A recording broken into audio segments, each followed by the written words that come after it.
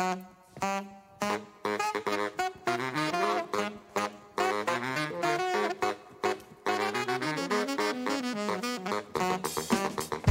Callie Crossley, and this is Under the Radar with Callie Crossley.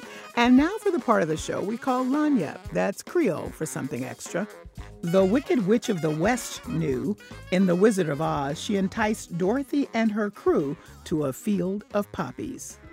Now, my beauty, something with poison in it, I think. With poison in it, but attractive to the eye and soothing to the smell. Poppies. Poppies. Luckily, Dorothy and her friends survived the pretty poisonous poppies, but a lot of characters created by plant-loving writers have not. Their characters never make it to the end of the book. Instead, they fall victim to the imaginary botanical machinations of their creators, mystery writers with expert knowledge about gardening. Marta McDowell is an enthusiastic gardener and fan of mysteries.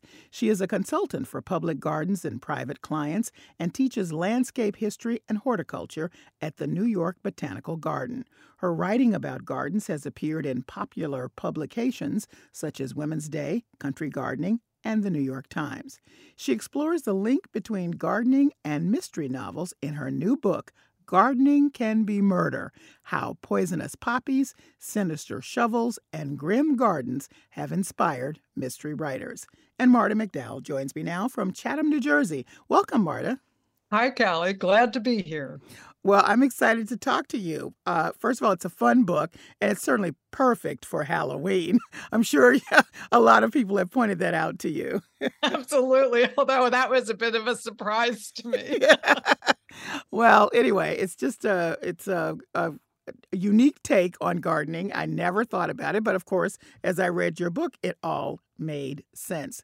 So I read that your first encounter that got you sort of thinking about the connection between gardening and fictional murder was a crime fiction book called Mulch by Anne Ripley. Tell me, what about that book sort of brought it all together for you? Anne Ripley was a garden writer from Colorado.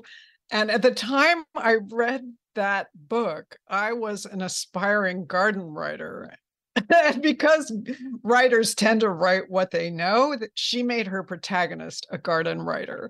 And she had all sorts of garden elements, including mulch and tools and bromeliads and all sorts of things. So that's when the light bulb went on for me. So explain further about why gardens are such a popular setting for murder mysteries. Well, I think most gardeners understand this feeling of you're always sort of a detective. Why did this plant die? What is bothering this plant? I mean, you're even sometimes out there with a magnifying glass trying to figure out what pest is on your petunia. So I think that might be part of it. And there are quite a few crime writers who also dabble in the garden. So they have that at their fingertips for various, plot devices and things like that.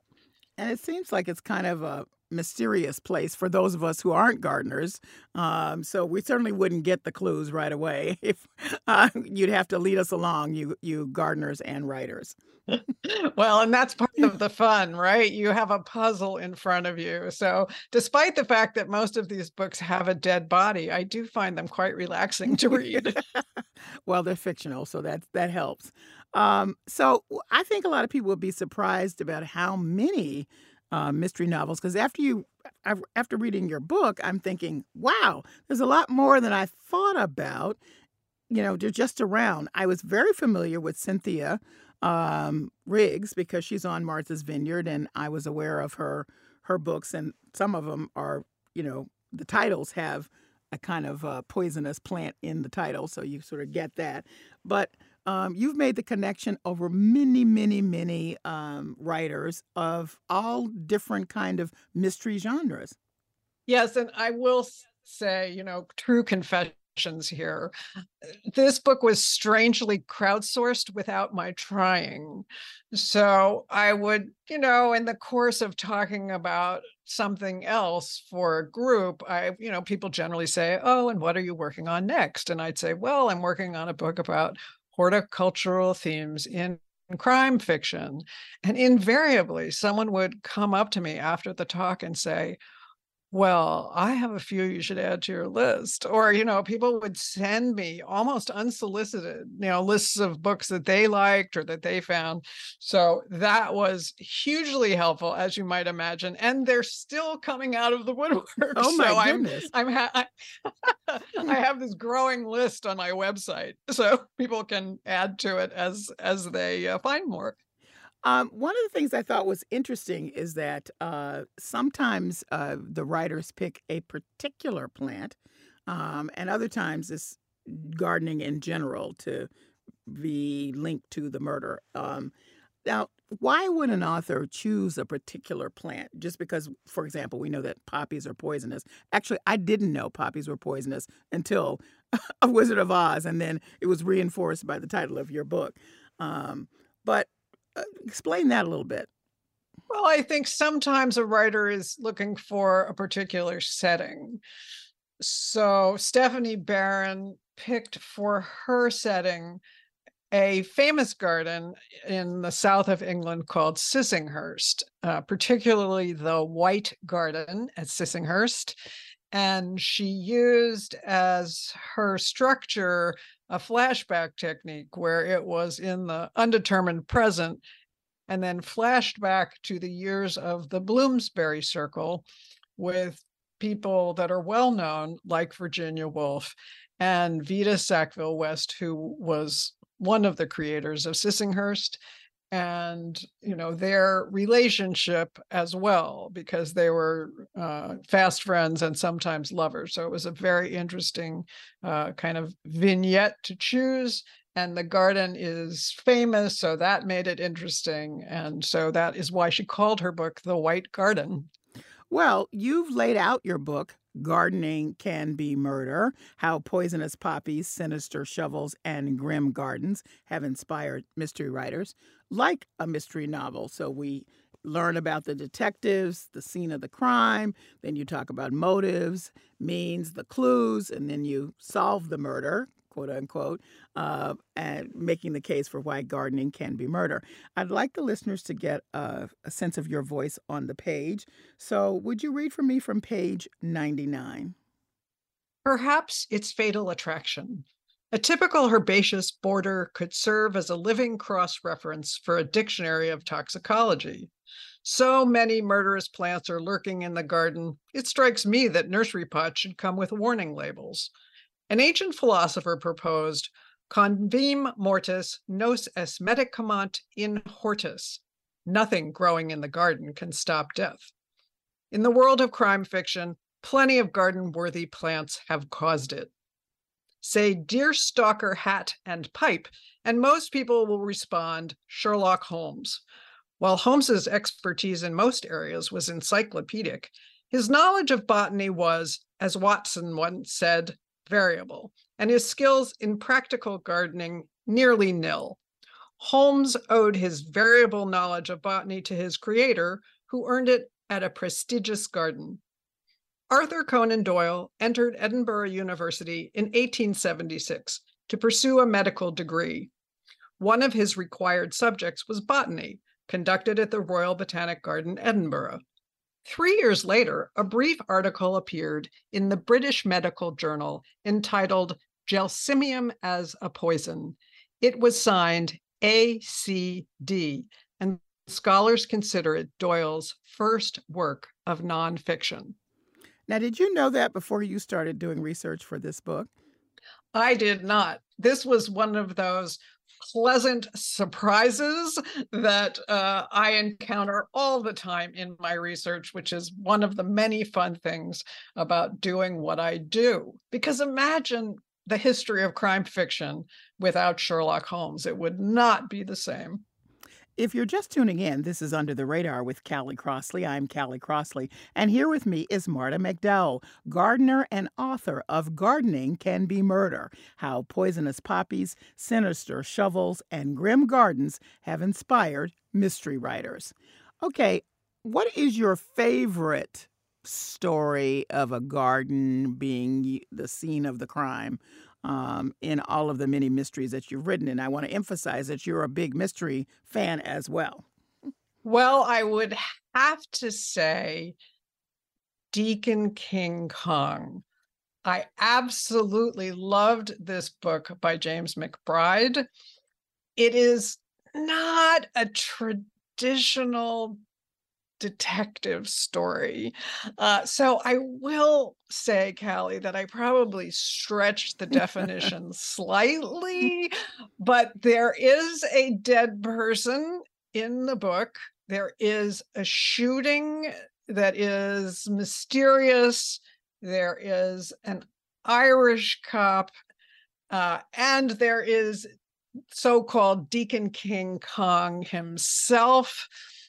Cuffy Lambkin is a deacon in this fictional Baptist church in Brooklyn.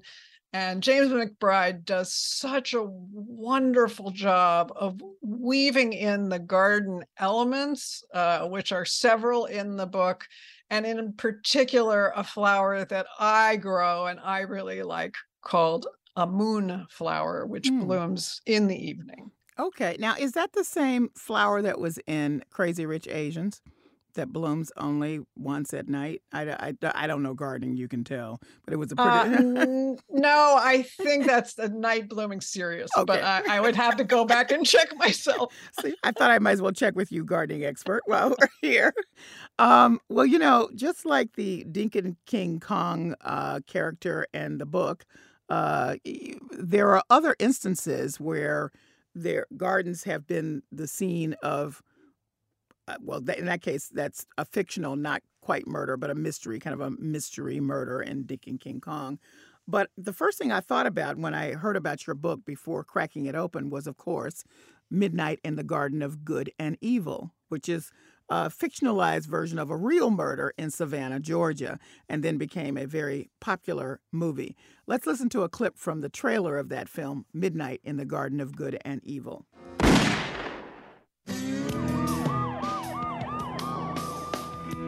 What happened? Oh, that Jim Williams went and shot somebody. Can I pay? My client has nothing to say. If you'd like to spike that up, there's a bar right there. No, thank you. I'm still on duty, Mr. Williams. The place is fantastic. It's like Gone with the Wind on mescaline. It's just a shooting, but give it time. It's going to be rather sticky for Jim. Listen to me. They walk imaginary pets here, Garland, and they're all heavily armed and drunk. New York is boring. I'll call you later. Are you familiar with that garden murder mystery in that book and film? Yes, I am. And I puzzled about including it because it isn't gardening in the sense that, most people think about it.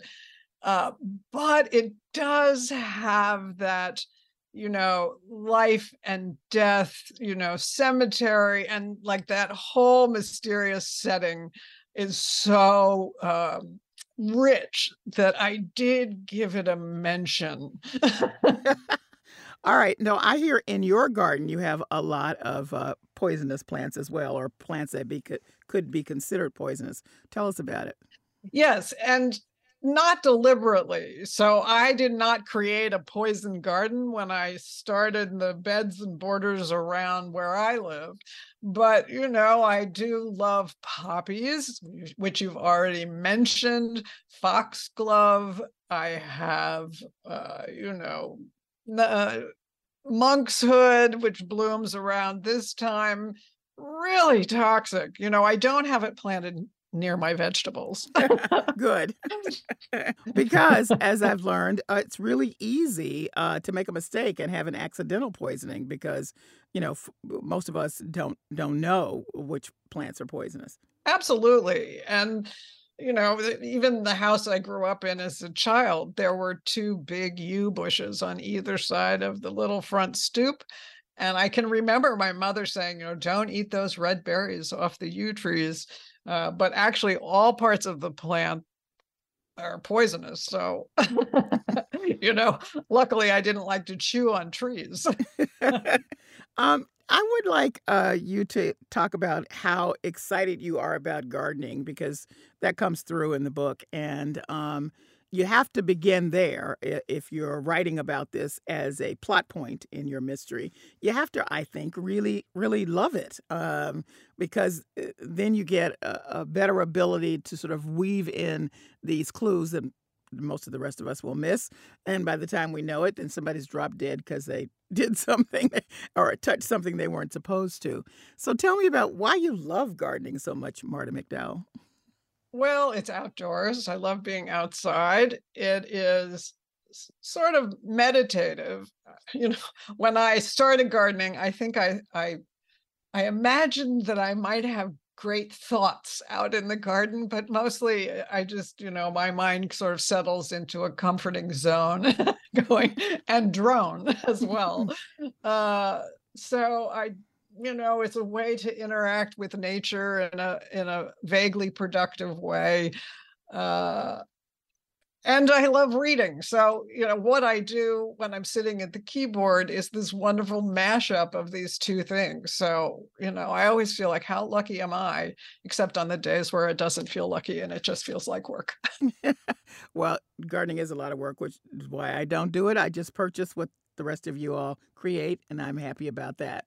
So the role of gardens, back to mystery writers and their use, I noticed that a lot of the garden mystery murders that we may know, even casually, are British or somehow connected to British detectives or settings, probably because there's a lot of gardens there. And so I was quite taken by that.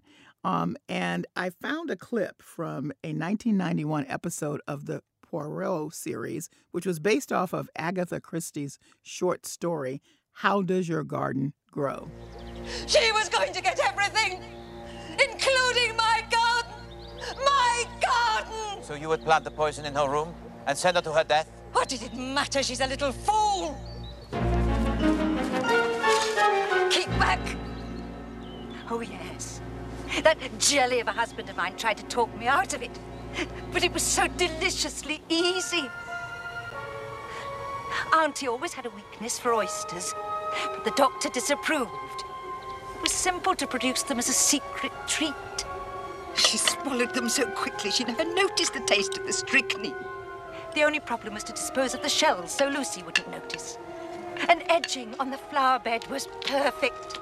Now, there you have a murderer that used the full extent of the garden, both the poison from the plant and the edging on the flower bed. I thought, wow, that's pretty good. Yes, I loved that they took the oyster shells, that some of which had been filled with poisoned oysters, and then used them, kind of stuck them in the ground like little ornamental edging. So is this something that will be forever thus? The role of gardenings in mystery writers' novels. I mean, there's many ways you could do it, of course, depending on the story, but it's been done quite a bit. Just wondering what you're seeing out there as you are looking for that combination, the gardener, writer, and the mysteries. I think as long as there are gardeners and there are mystery writers, there will be gardening detective stories. I think it's just too good to let go by. And is there a change in what we think about as a garden for the Poirot series? I'm imagining a very classic, huge, British garden, very well tended. For Deacon King Kong, as it was described, that's, sort of an urban garden. Does it matter what kind of garden you are seeing? And do you think that's going to change at all? That's a really interesting idea. And I have seen now just emerging some, people using, there's a new book that's still on my list of using a native plant nursery. Plants that are native to a local region are increasingly popular for good ecological reasons. So I think that will evolve. Definitely back in the early days, the female detectives, they tended to be the spinster, like Miss Marple, or the governess. And, now you see, women scientists and, women police officers. And so that's definitely changed as well. All right. I love to find out from authors what surprises that you may have run across while doing this book. Something that really stood out for you, because you know a lot about gardening already, so it had to be pretty special.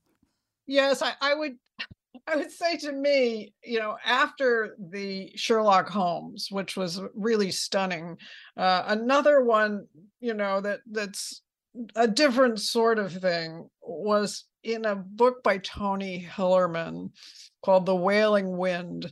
And in it, one of the clues was this very sharp seed. They call it sometimes goat's head or puncture vine. That's very, very descriptive. Or sometimes caltrop, which is what it's called in the book, Caltrop. And so, I'm looking up about this plant, which is an actual plant that grows out in the American Southwest. And caltrop is a weapon that the Romans, way back when in the classical period, used. And it's a very sharp metal object, small, like jacks that children would play with.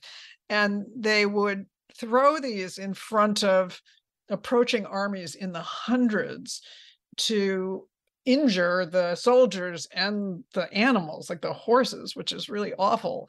But so that's how this seed head gets its name, because it will stick to clothing and stick to shoes. And in the mystery, it is used to help, determine where the crime actually happened. And of course, there is forensic botany. I mean, that is something that goes on today in, botanical gardens and places like that to help to assist, police officers trying to figure out murders. Well, I would say, Marta, that you've given people a new possible costume for Halloween. You can just come as a gardener. Yes, you can be a garden detective or a garden suspect. Or I suppose you could be, I hate to say this, you could be the dead body in the garden. That'll work too. I mean, perfect timing for Halloween. It's a great book. I truly have enjoyed it. Thank you so much for joining me. Thank you, Kelly. An absolute pleasure.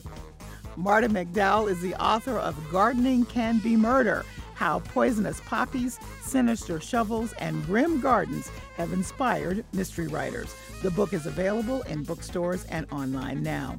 That's it for this week's edition of Under the Radar. Listen to us online at GBH News or wherever you get your podcasts. And follow us on Twitter and Facebook to stay up to date with our programming. Under the Radar with Callie Crossley is a production of GBH, produced by Jesse Steinmetz and Ashley Sabroto, who is also our intern. Our engineer is Dave Goodman.